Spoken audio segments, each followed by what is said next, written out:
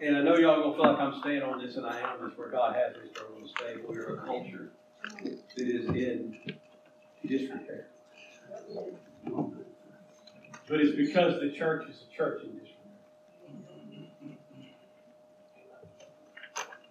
See, maybe it's a little unfortunate for me in the way that I see things in this. I don't believe so. I think it's very fortunate that I'm old enough and was raised in church long enough ago that I know what it looks like when the church is thriving. I know what communities look like when the church is thriving. And I know what it looks like excuse me, when the church is in a place of desolation. And it is. The church has been in this constant state of decline most all of my life. You say, how do you know that? Because it looks exactly like the world. The problems of the church are exactly the same problems as the problems of the world.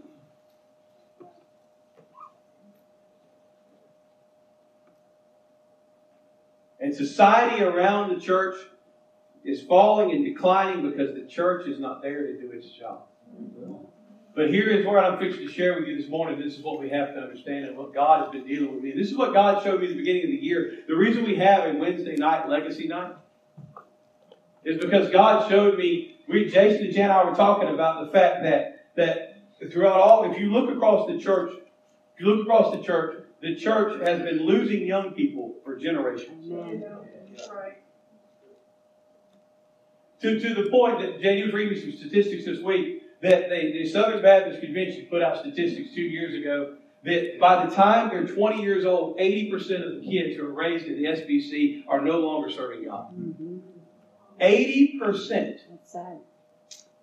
The number one religion in the United States of America among people under the age of 40. Can you guess what it is? Just take a guess. Wicked. The occult. Yes. Is the number one religion among people under the age of 40. Number one fastest growing religion among people under the age of 40. Wicked. It's witchcraft. It's the occult. See, everybody would come with all kind of guesses. They would have guessed that. Yeah.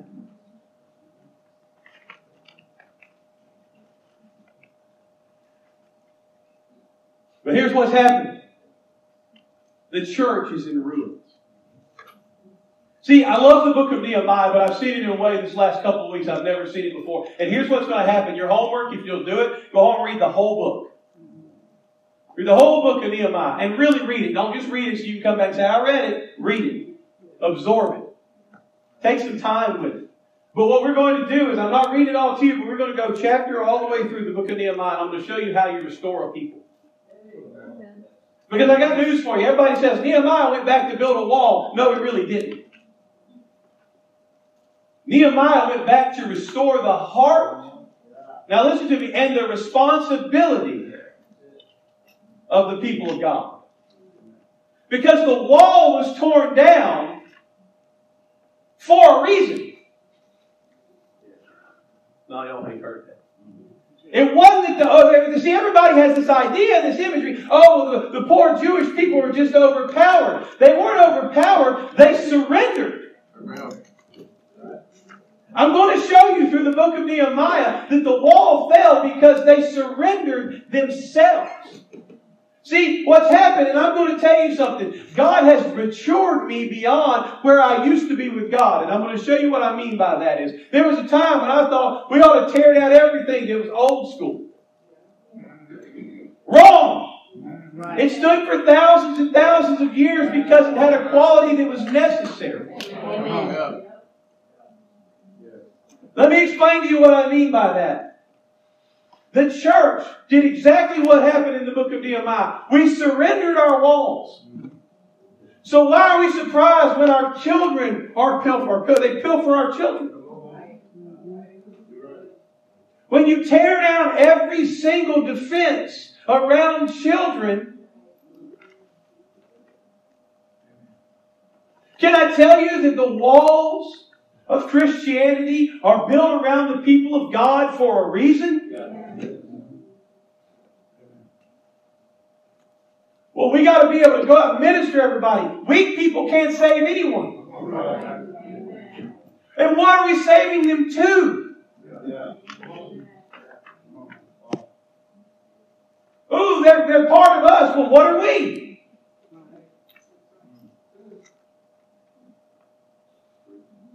They're on board. On board what? The same problems? The same despair? The same depression? The same anxiety? The same lack? The same worry? They're on board. Well, hot diggity. Now we can all suffer together. But we tore the walls down so anyone who wanted to come in could come in. See, the thing that's beautiful about Christianity is it is a Christianity of walls with a great, wonderful door. See, what happens when you tear down all the walls, then the door don't mean nothing.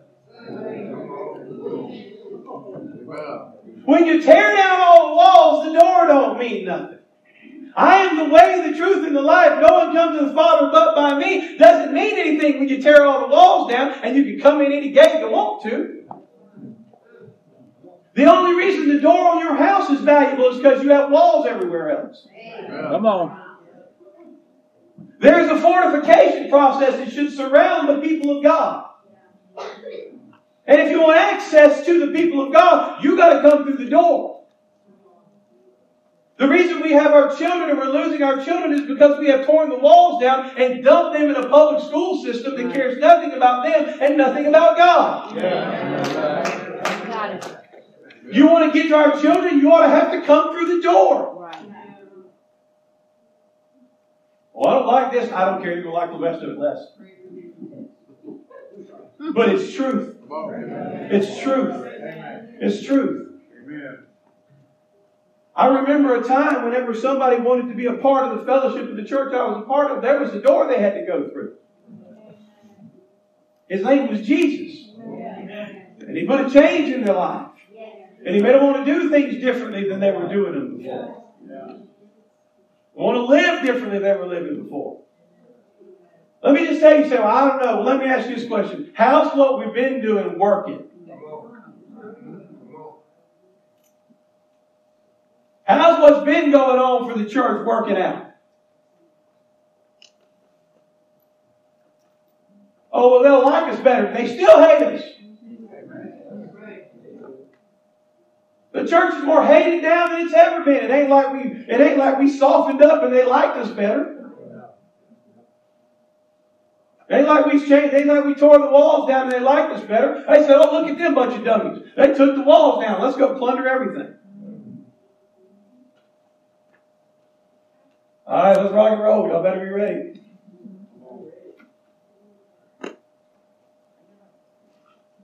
First thing that happened with Nehemiah, we're in chapter 1. Like I said, chapter to chapter. We can go through them. And I want you to read it. I really want you to read it. Because this is how you rebuild the people of God. We're broken. And let me tell you what I'm fixing to say. And you ain't going to like this because I didn't like what God told me. We're broken. When I say in church, I mean us in here. Me, you, we broken. We don't have this figured out. We're not doing this right.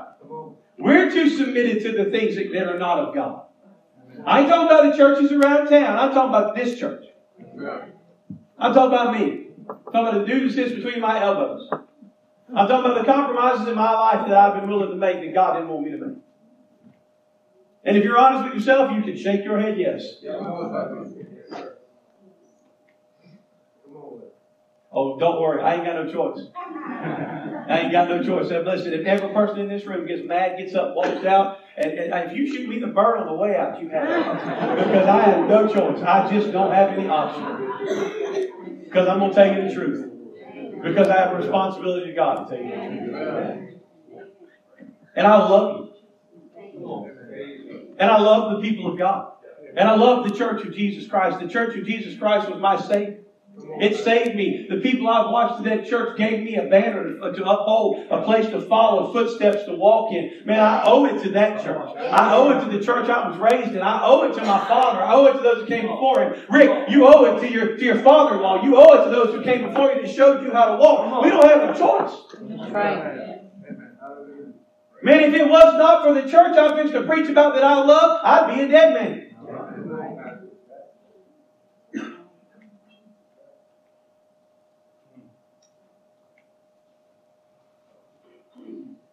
First thing happens, Nehemiah gets word from the exiles that Jerusalem lies in ruins. Consider this your word. That Jerusalem lies in ruins.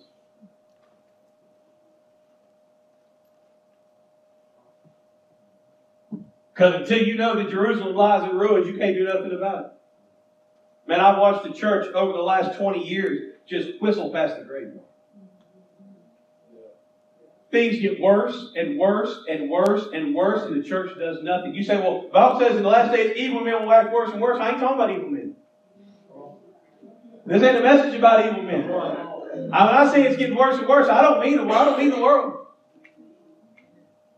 I mean the church.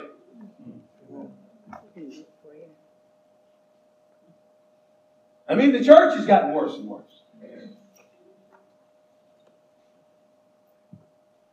Watching the church world accept things they never should have accepted.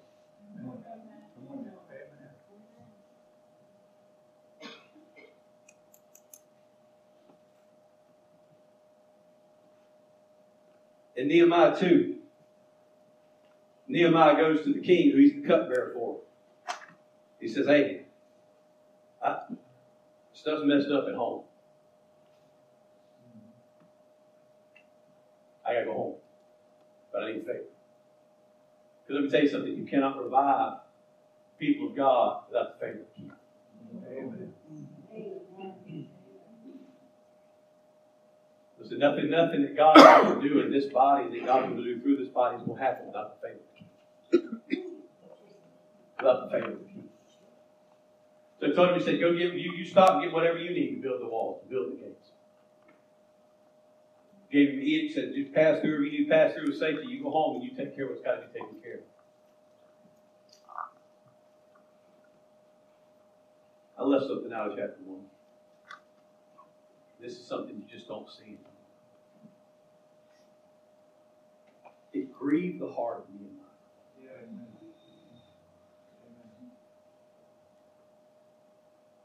We're too busy for something to grieve our heart. It said it grieved the heart of Nehemiah over the disrepair that had befallen Jerusalem. He wept for the condition of God's people.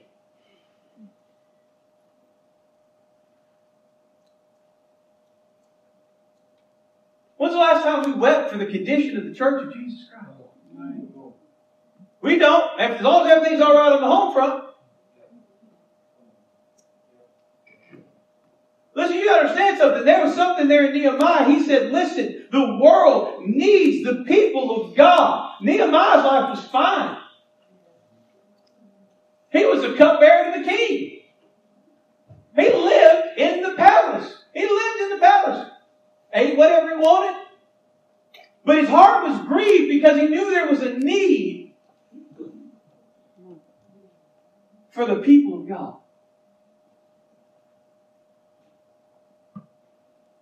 I don't even know that the church believes that anymore. That there's really a need for the people of God.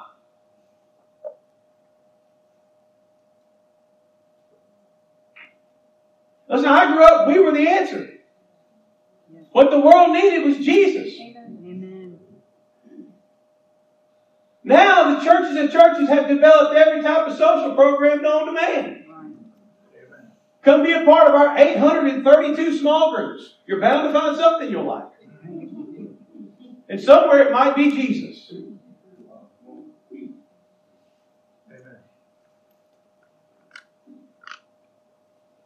ain't gonna stay there. All that's another matter. So Nehemiah, when he gets to Jerusalem, here's the first thing that what's the first thing that he does? Walks in and makes a great announcement. Here I am. No. What did he do? He went and inspected the walls. He went and he said, in the quiet, without any fanfare, he went and said, let's see what kind of work we got to do. What needs to be done? So why are you saying that? I'm asking you I'm going to ask you this question. When's the last time you inspected the walls? When's the last time I sat down and actually allowed God to help me inspect my walls?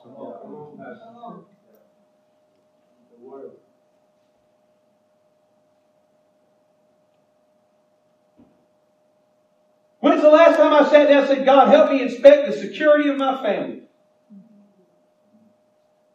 Security of my children. The access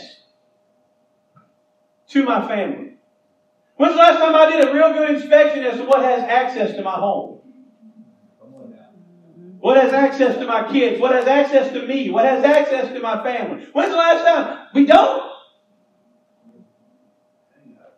Listen, let me tell you something. If you were to pull the Amazon watch list history of the church and of the world, it'd be the same.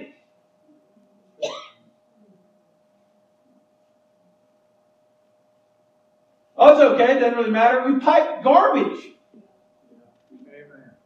into our homes. Yeah. You know what I mean? If that is, it's tearing down the wall. Amen. We let kids play games they have no business playing. Amen. Watch TV shows they have no business watching. Listen, ain't no enemy tearing down your wall. You took it down for him. Right. Right. Don't worry about it. Come on. Well, my kid likes that. Okay, we might as well fix that.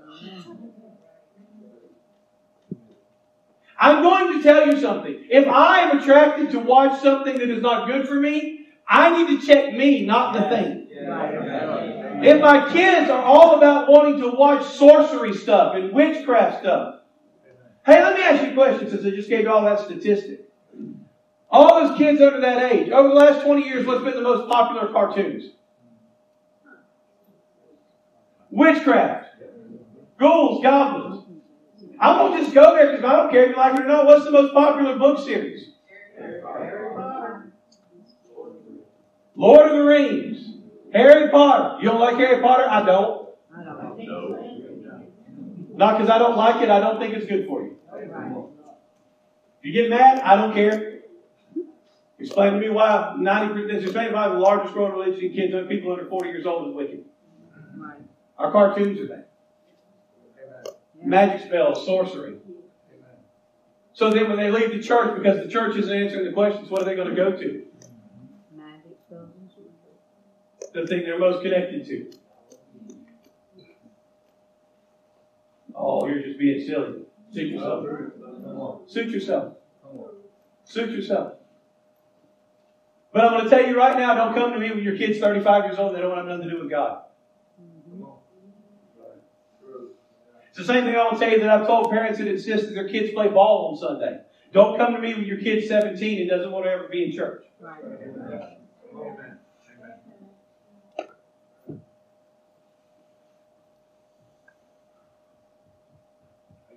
Oh, don't worry. I may run literally everybody out of here by the time I'm done this morning.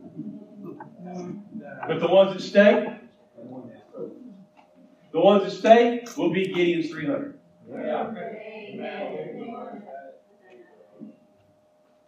And bro, that's where I am.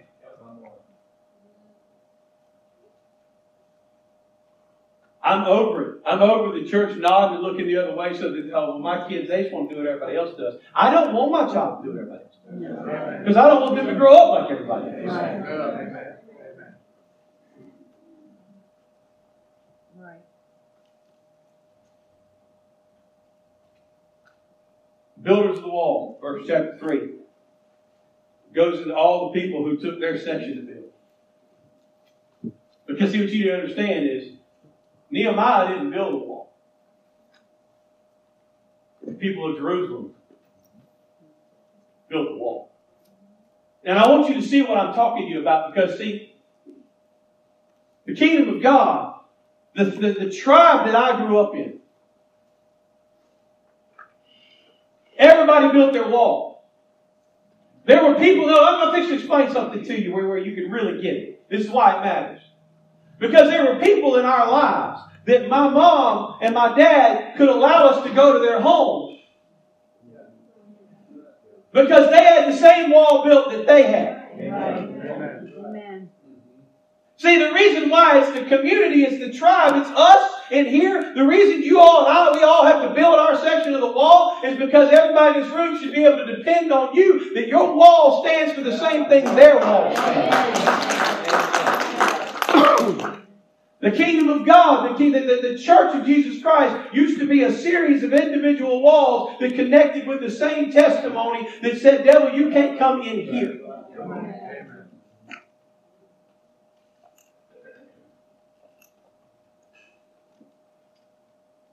So everybody had their section.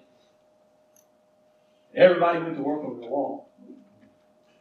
How do you rebuild a people? How do you go rebuild the church of Jesus Christ? Everybody got to build their section.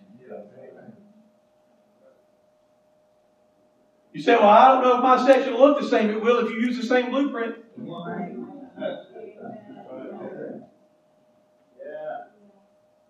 You got to use the same blueprint. The reason the church is so disheveled and crumbling is because nobody's using the same blueprint.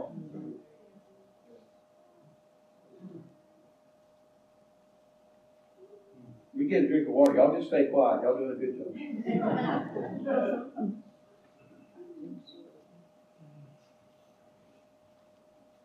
Chapter 4. The work of God is made fun of and ridiculed. You think you're going to fix something? If a fox run across that wall, it would collapse. Y'all ain't building nothing. You ain't having no impact. You're not having any effect. You're not doing anything. You're just up there talking and doing and thinking you're doing something, but nothing's happening. I mean, they come to Nehemiah and them and said, "Listen, what do you think you're doing? What do you think you're doing with a project this size?" And let me tell you something. When you begin to rebuild the Word of God into your life, you're going to be ridiculed. Yes. And a lot of it's going to be by people in your own circles. Yes. I remember when you used to be fun.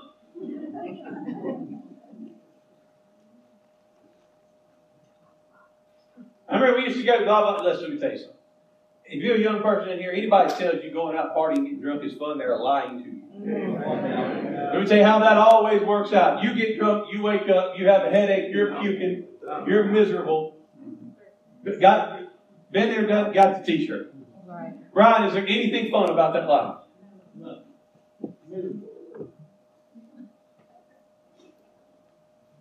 You ridicule. What do you think you're doing? Think you're special? Yes, I do. I do. I'm a child of the king. My daddy's the king of the universe, and he has expectations on my life.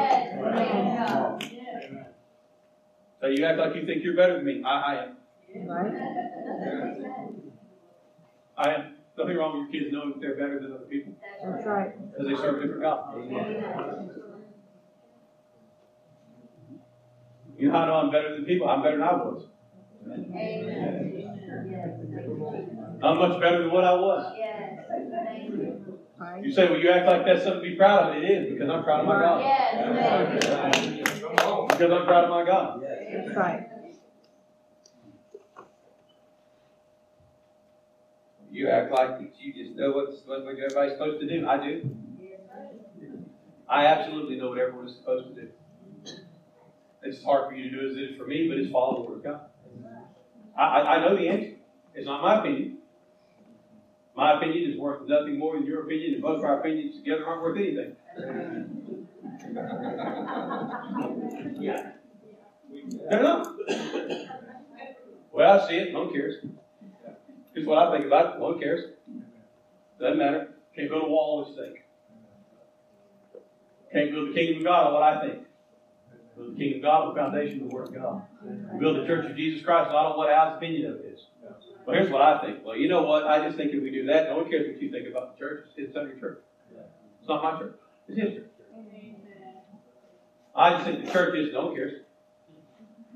No one cares what you think the church is or how the church is. What's God say church is? It's supposed to be a city set on a hill that cannot be hidden. Yeah.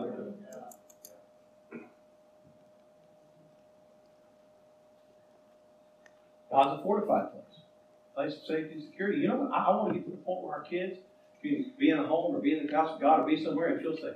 Amen. And feel safe. I got to keep moving. I'm not going. I thought we went through the whole book today. I'll probably do it next week too. But in chapter 14, this is what I love. In the midst of the chapter 4, moving verse, let's see here, 17, just for a couple verses over 18.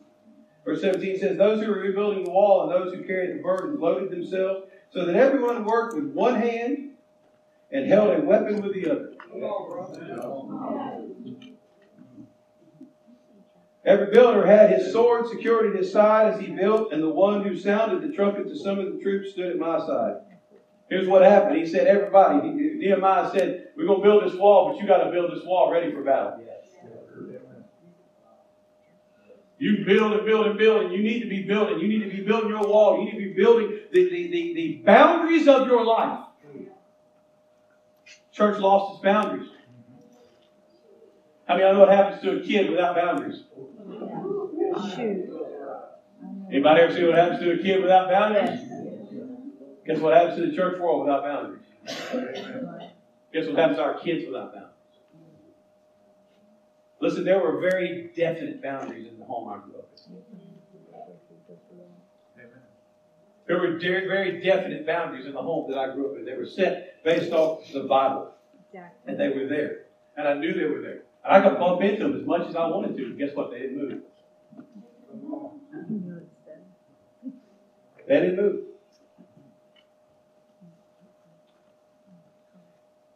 And when I decided in my life to walk out of those boundaries, I had to walk out the door. But when I wanted to come back,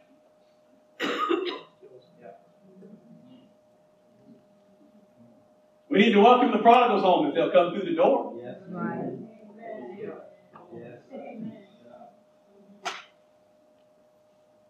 I can get right back into them walls that were built around my family and around my home. I can get back to those boundaries, but you know I had to come through to the same door I went out through. Pastor Johnny, I just want to reach all the prodigals who are away from God. They are all welcome to walk right back through the same door. Because if they don't come through that door, they ain't come home anyhow.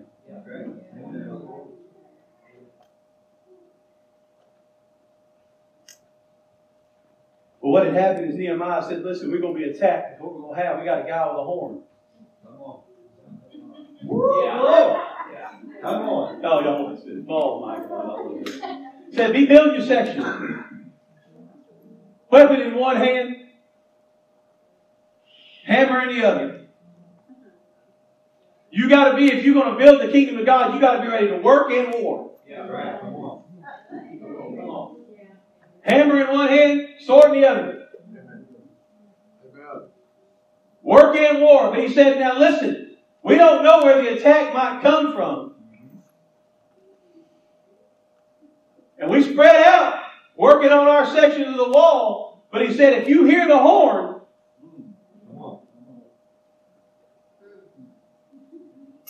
you drop the hammer and come running with the sword to where you hear the horn. But what he said is we all got to build our own section. But if the enemy attacks one section, he attacks the all.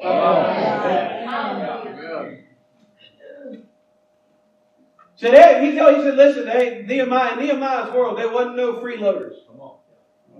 Amen. You had a hammer and a sword. You was working and you was warring. See, my vision for this church, we ain't going to be no freeloaders.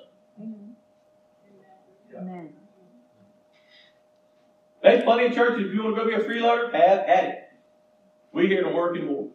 Right. We're here to work and war. I'll keep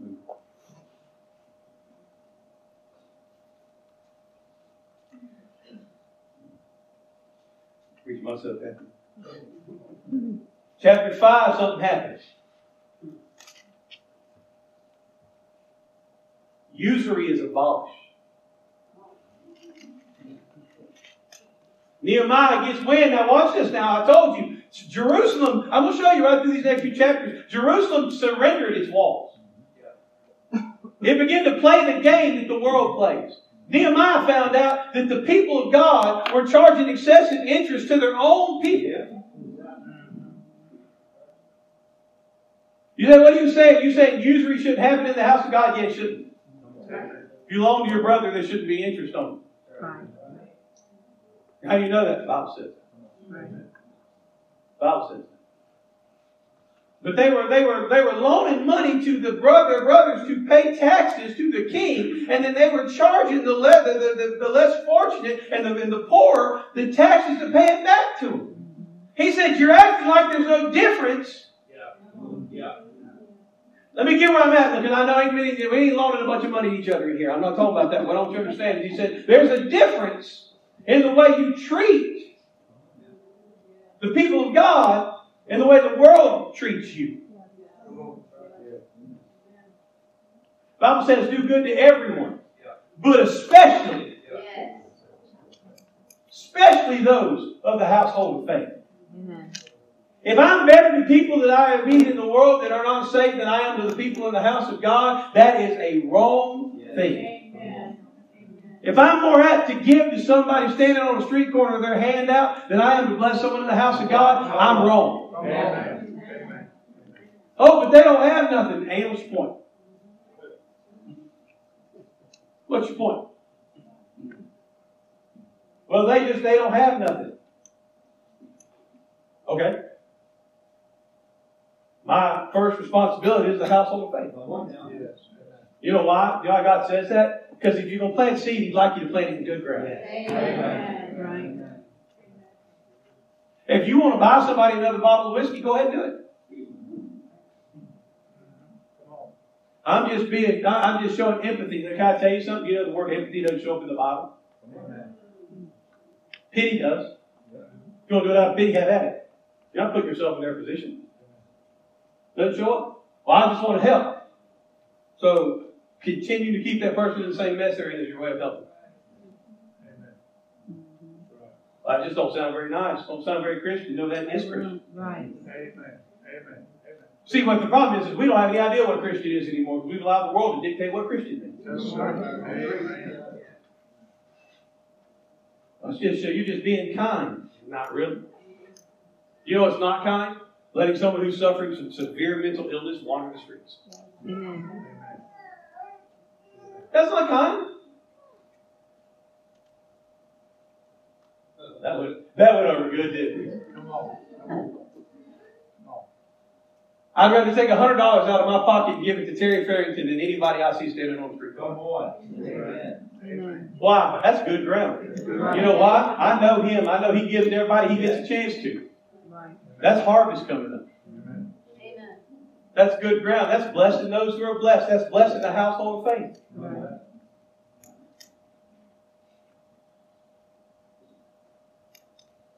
Oh no, I ain't gonna do that. They don't look sad enough. Well, you would say that out loud. That's what you think.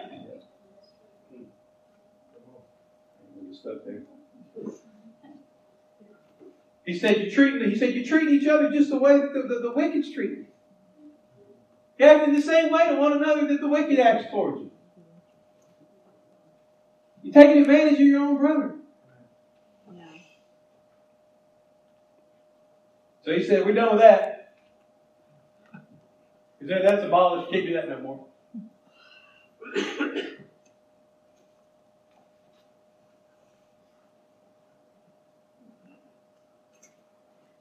Chapter 6, they finished the wall.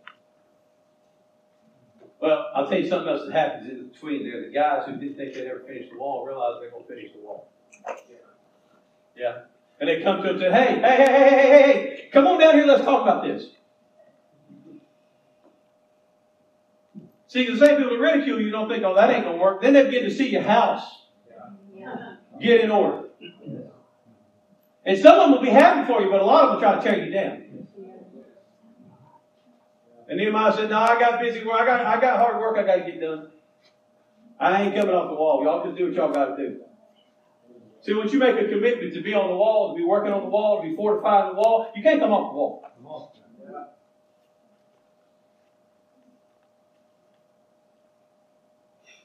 You can't come off the wall. So they finished the wall. And this is what was so astonishing to me about this. Oh, but we won't. Everybody's like, we need to reach everybody, like I said, to bring them to what? But you know what happened immediately upon the wall being finished?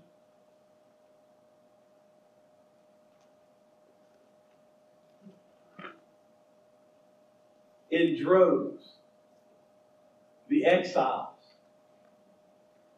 and captives begin to come home.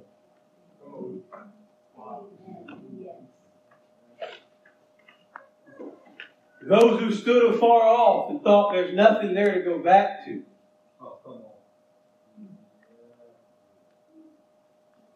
Looked and saw, oh, they've done this. They've rebuilt the walls of Jerusalem. And as they filed up, Nehemiah told them, the gatekeepers.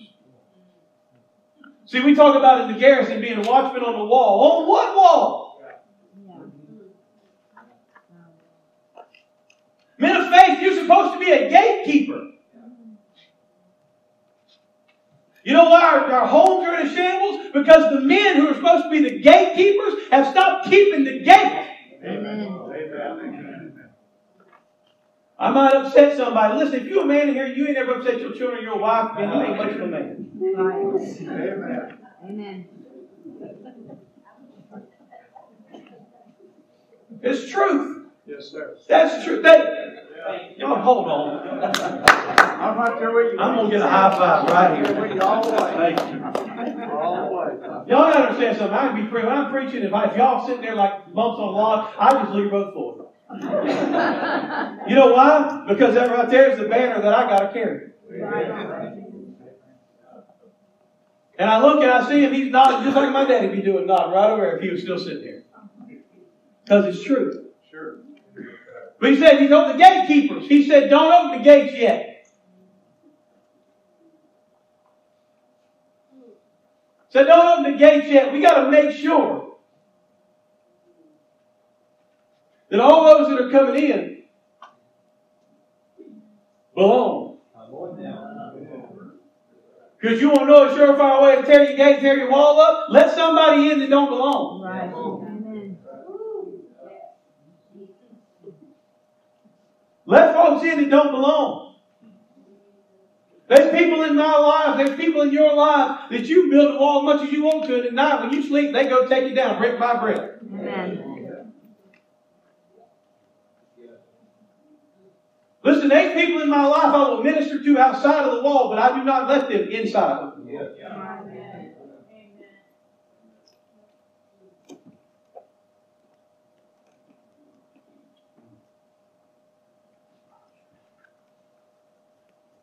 So the first round of exiles returned. You list all of them, how many there were, where they came from. Thousands upon thousands upon thousands of people. They didn't go get them. As soon as they knew that the standard had been rebuilt. People said, we got to reach the young generation. Let me tell you how you reach the young generation. You ready? Truth. Truth. Not trying to compete with the way the world does it. Right. Truth. That's how you reach the young generation. Yeah. They are searching for truth. They want truth. They want tangible, real truth. Right. You know, I read this week. Do you know what the most popular thing among young men in America is that are turning to religion? The actual Latin Mass in the Catholic Church. Hmm. Not the modern Mass. The Mass conducted in Latin. Mm-hmm.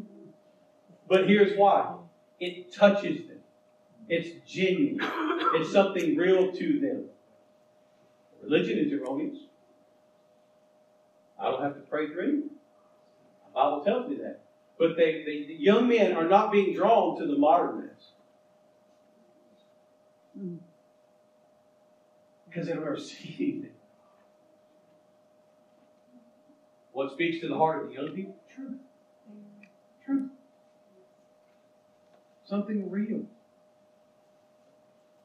Listen, I've long since stopped being cool. I don't even want to be cool. To be cool, you have to dress like a woman in the world we live in.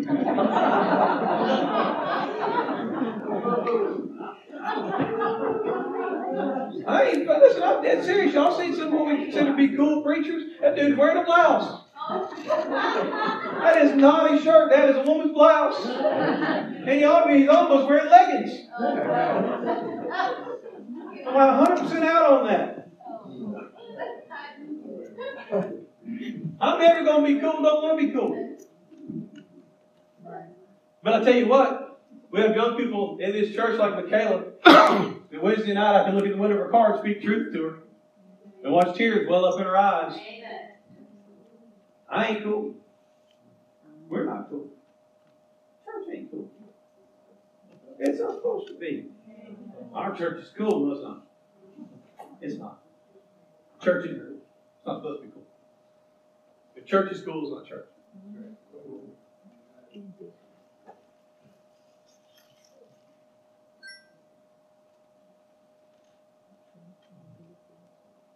Church is true. It's real. It's life changing. It's honest. It's direct. Listen, I listen to people sometimes preach. I don't even know what they said.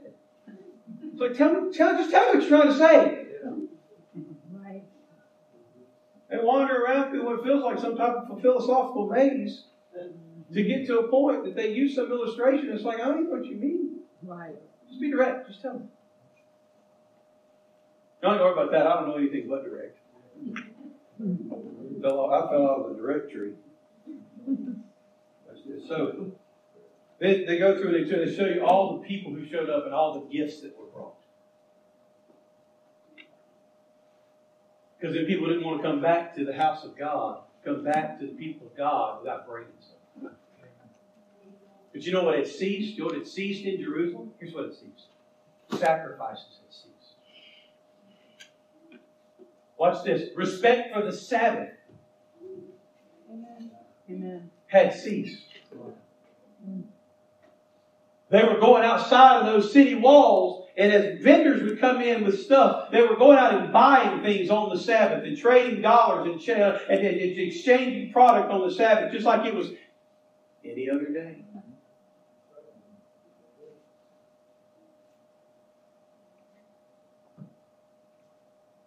Right at the walls of the city that were going to be torn down, they were offending God. Why have the walls there if you're just going to conduct business the way everybody outside of them conducted business? Well, after long, they weren't there. The other thing that was going on is the men, the young women and the young men of the children of the people of Jerusalem, the children of Israel, were marrying the world. I want to show you what he's talking about there, because he's not just talking about the physical marriage. He's talking about the joining of themselves together. He said, why do you need the walls if your children are marrying themselves to the Moabites? You know what Moab is in the Old Testament, right? It's a picture, it's an image of sin. So he said, if your children are marrying sin, why do you need the walls? You can't even keep the sin out of the walls because you bring it in with you. You can't keep, we can't keep the ways the world operates different from the Scriptures out of the church. We bring it in. We married ourselves to it.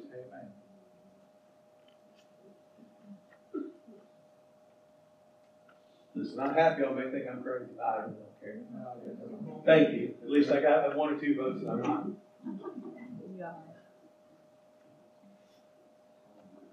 So watch what happens.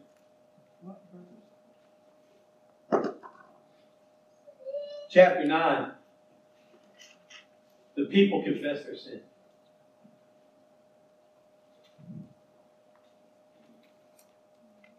You know what? I didn't cover this, but you know what happened in chapter 1? Nehemiah confessed his. Yes. Nehemiah repented for his failures. I'm going to tell you something. This week, you need to go home. I'm going to go home. We need to go home. We need to repent of our failures. Yes. Amen. We need to repent of our failures where we failed the Word of God. Where we make choices that are not yoked up with the things of God. But he said, listen, Nehemiah said, we got the wall built, but we ain't fixed the problem. Right. He said, we built the physical wall. But the problem that caused the wall to collapse in the first place still exists. So here's what I'm telling you. We've watched the collapse of the Church of Jesus Christ. And we can go back to make an outward showing.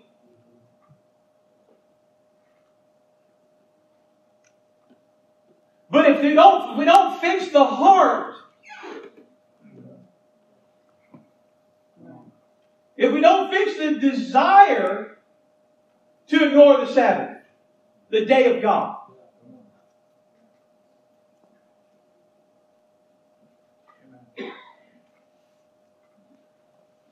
so what's the Sabbath? It's a day set aside to worship God, to rest, to think about and honor God. You know what it is in our world? Another day. Didn't used to be that way.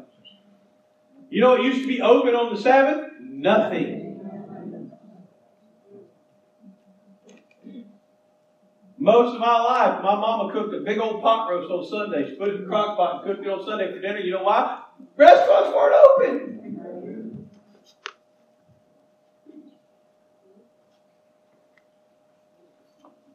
How do we expect people in the world to respect the day of God like they used to if we don't?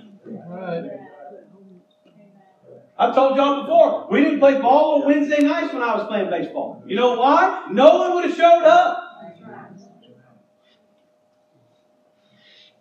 There'll be congregations that are missing half their congregation because the kids are playing baseball on Sunday. Oh, I thought that important. Not if you listen, not as long as you're okay with tearing down all the walls. Being besieged by the enemy. See, you know, it wouldn't matter if they played baseball whenever I was a kid on Sunday. Guess who would have played? You know why? Couldn't get through that wall boundary.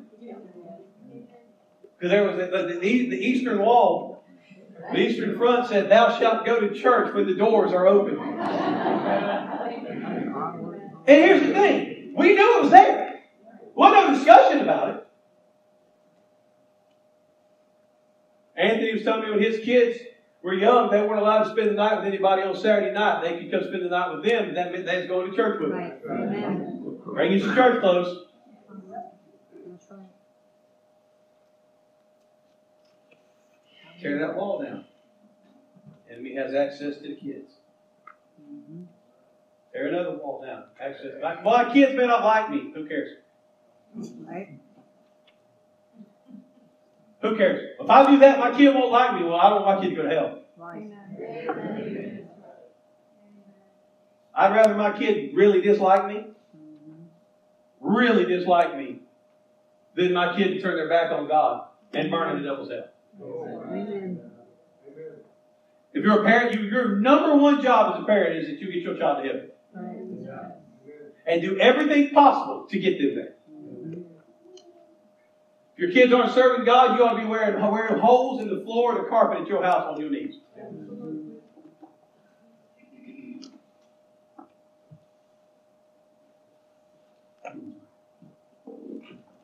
People repent of their sins. In chapter 9, a new covenant results between them and God.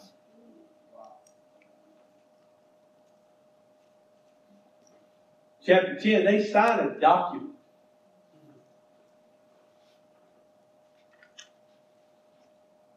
People of Jerusalem sign a document. And this is what the document says.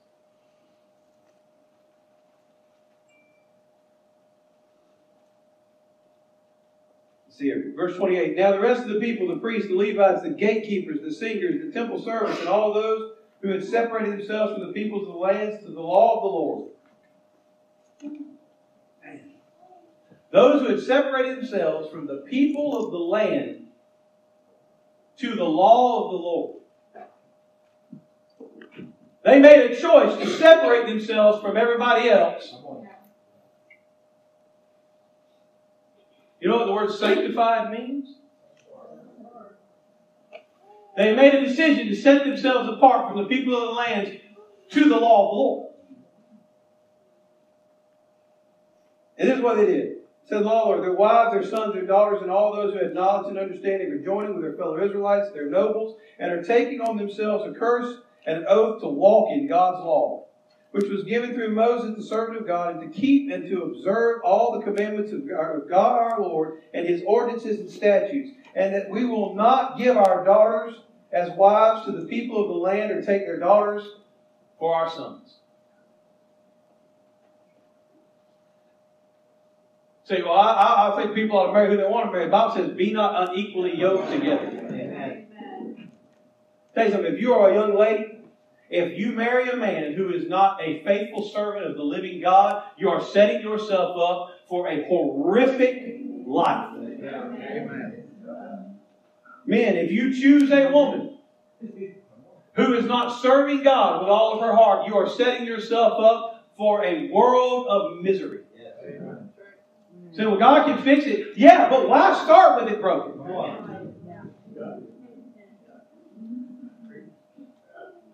But what more than that, what they said was, we're not going to allow the outside inside.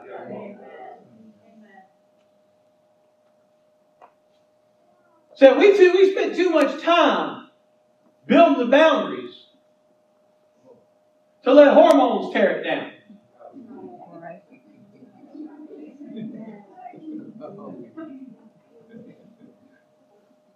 If you in such a big hurry to get married,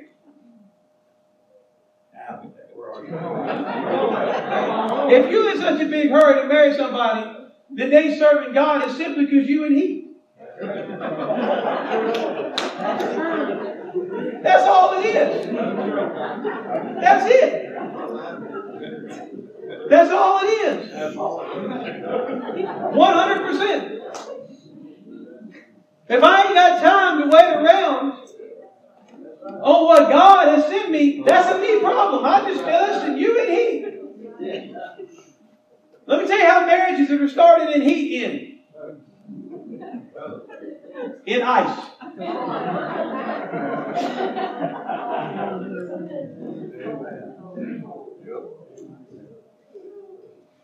But he said, we're not going to bring the outside inside. Do y'all know that the church is called to go into the world? Not called to have the world come into the church.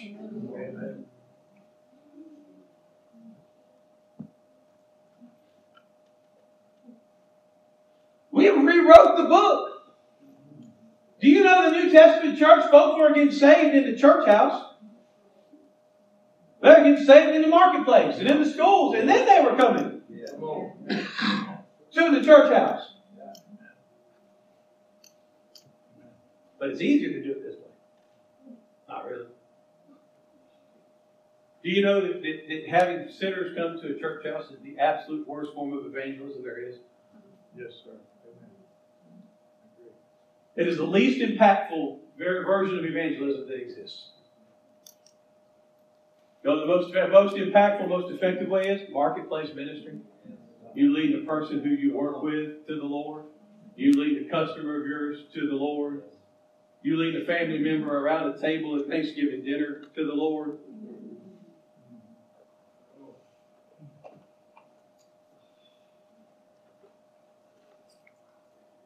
Verse 30 says, we won't give our sons and daughters to the people of the land.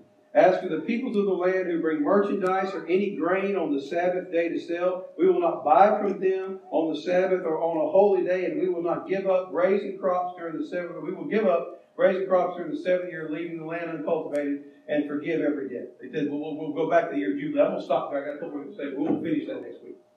Because we're going to go all the way through Nehemiah. Because I'm telling you something. That is the foundation of how you rebuild. But an interesting fact in that whenever Nehemiah saw him standing outside of the wall, he went out and actually physically whipped their butt.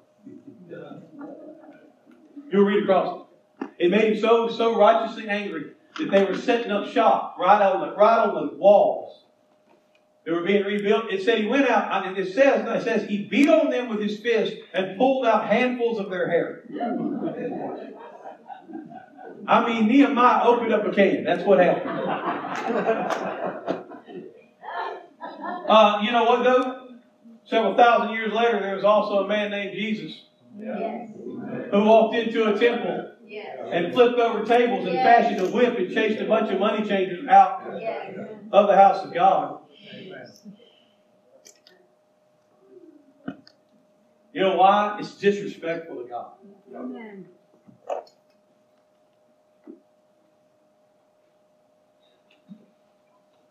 Sabbath's not any old day. Today's not any old day. That's right. Today's not the day you catch up on the work that you didn't get done.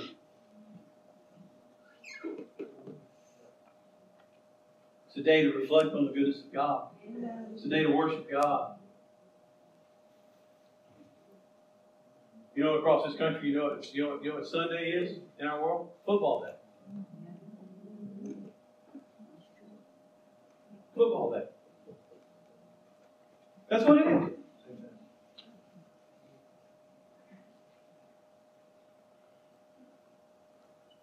Oh, let's just go ahead. So we've created a culture that worships a bunch of derelicts who beat their wives and girlfriends. Hey, I'm going all in. Y'all just might as well just march up. Because our whole culture now is watching and idolizing a bunch of people that ain't worth. Amen. You idolize it. Amen.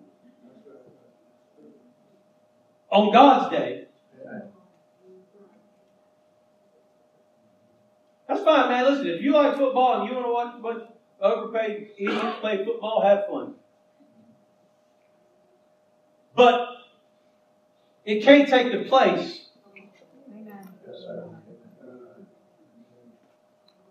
same church world can't sit in a service for more than an hour. But they can sit in a recliner and watch a bunch of idiots play football for 7 hours.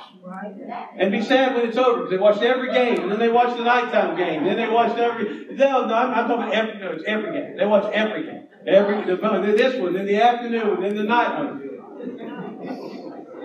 But here's my thing. Listen to what you say. Like I said, if you don't watch football, watch football. Me and professional sports split ways several years ago. I get tired of watching overpaid babies cry about stuff they ain't got no business crying about. Right? But that's what our world honors. Unfortunately, it's also what our church world honors.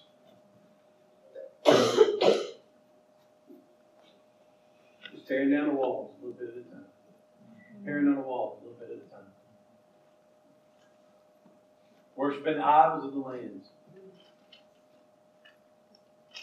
Y'all heard me say it. People, they all kind of chuckle, but if you come in here and you can't be raucous and rowdy and loud for God, I'm just not that emotional. There's college football season in the South. I know better than that.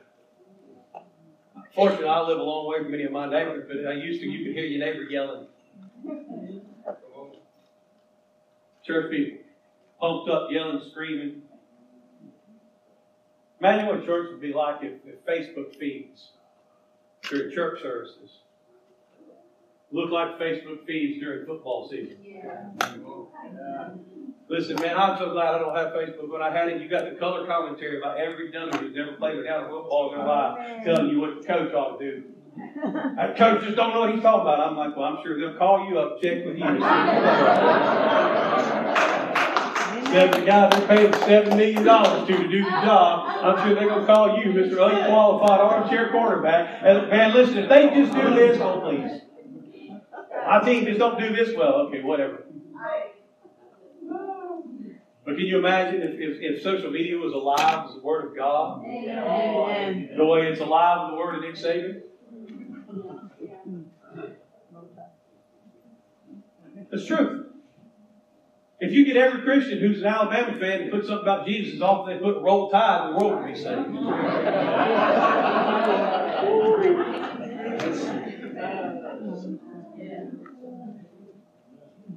Listen, I don't care if people like it or not. It's true.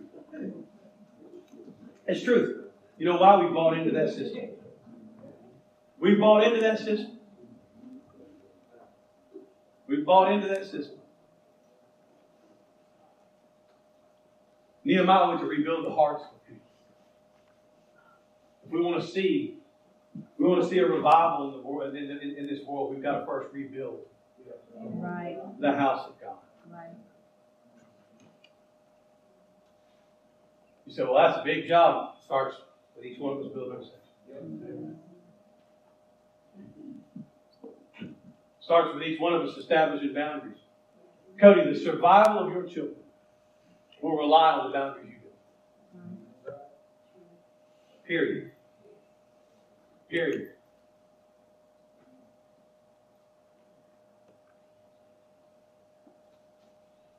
I was a lot of years older before I actually knew what was and wasn't unacceptable. My daddy had to tell me for a long time.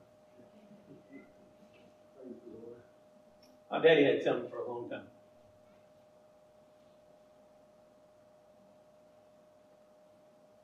The virtue he had will come from y'all. Yeah. Character he has will come from y'all. Yeah.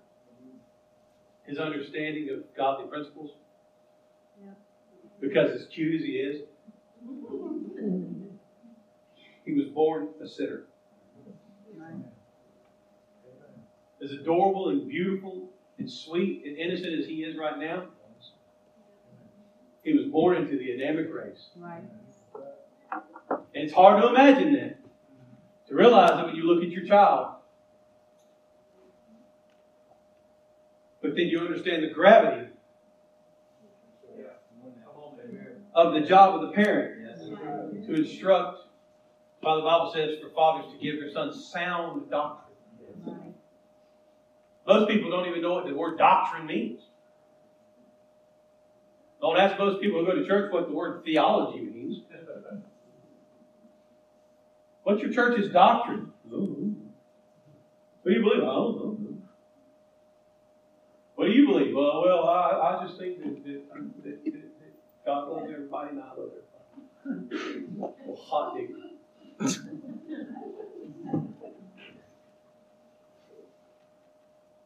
Put that on a t-shirt. If you want it. Good news is this: God does love everybody. And you're called to love everybody. But you got to understand what loving everybody means. Right. We'll dig some more in Nehemiah next week, so I expect to have half the crowd. No, I believe in y'all. I know that y'all want to serve God. Y'all want revival in the church. Restoration in the church world. I'm going to tell you this, and some stuff we're going to talk about this week, next week, for several weeks to come, will not be easy. It's not easy for me. It's very difficult when God begins to point out places where you're wrong. And I'm going to tell you this. Rebuilding the wall, it's hard work.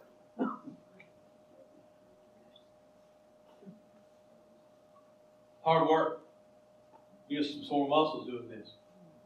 You get some blisters on your hands. You get some dirt in your mouth. It's not for the weak of heart.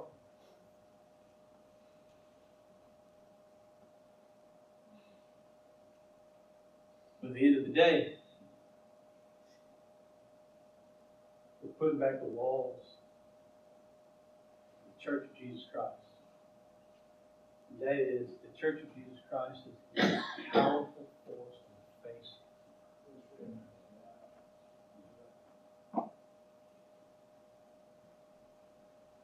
But we can't fix anything else until we fix us. Right. Amen. Pastor Johnny, I'm a pretty good person. I'm tell you what. I believe everybody in this room is saved and loves the Lord. I believe they're good people. But I know that we let things lapse.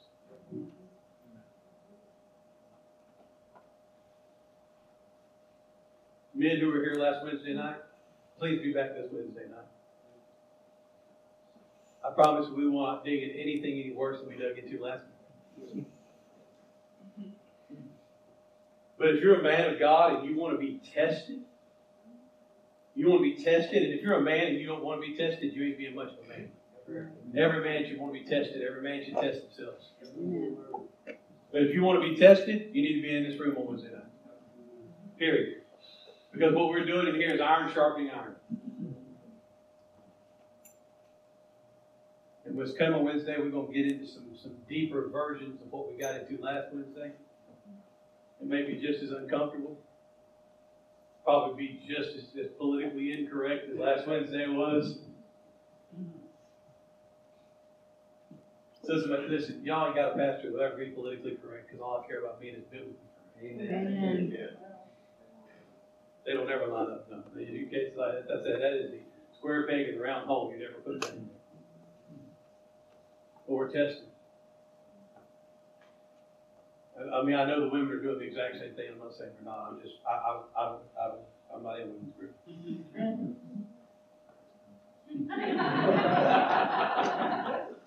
No, let me tell you something. Might have been in women's group last Wednesday night. I'd have got rolled out. No, would you? Out. Probably.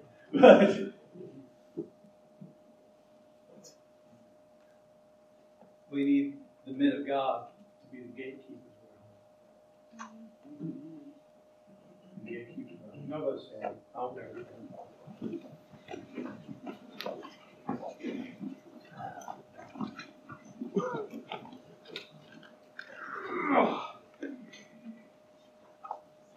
It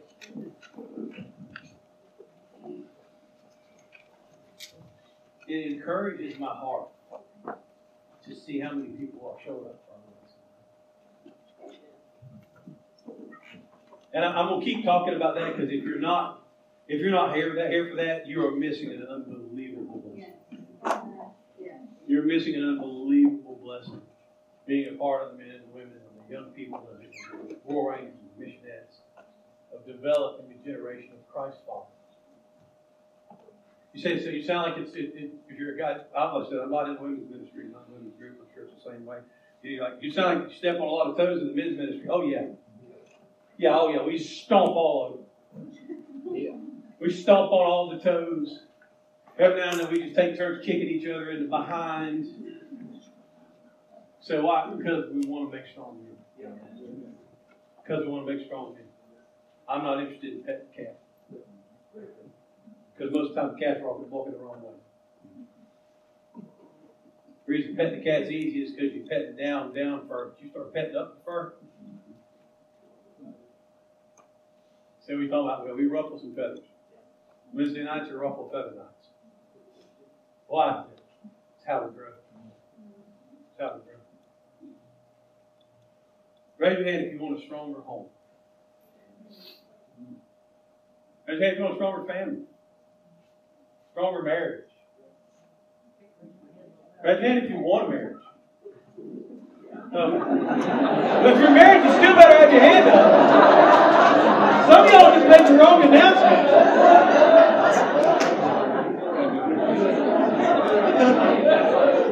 Woo!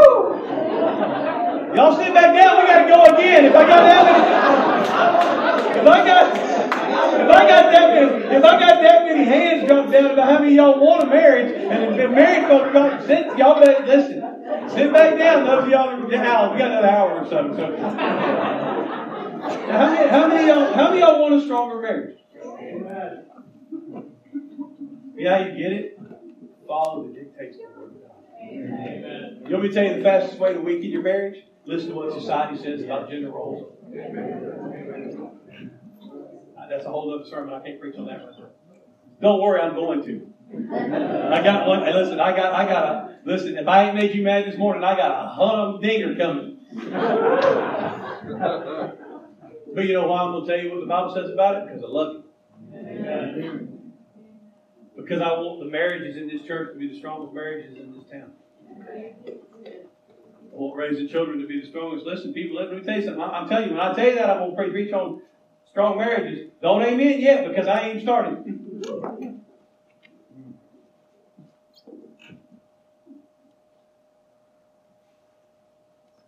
We'll have strong marriages, strong homes, strong men, strong women, strong children.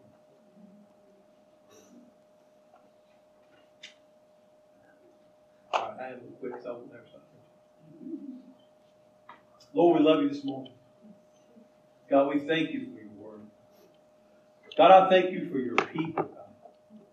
People with hearts turned towards you, God. Servants' hearts.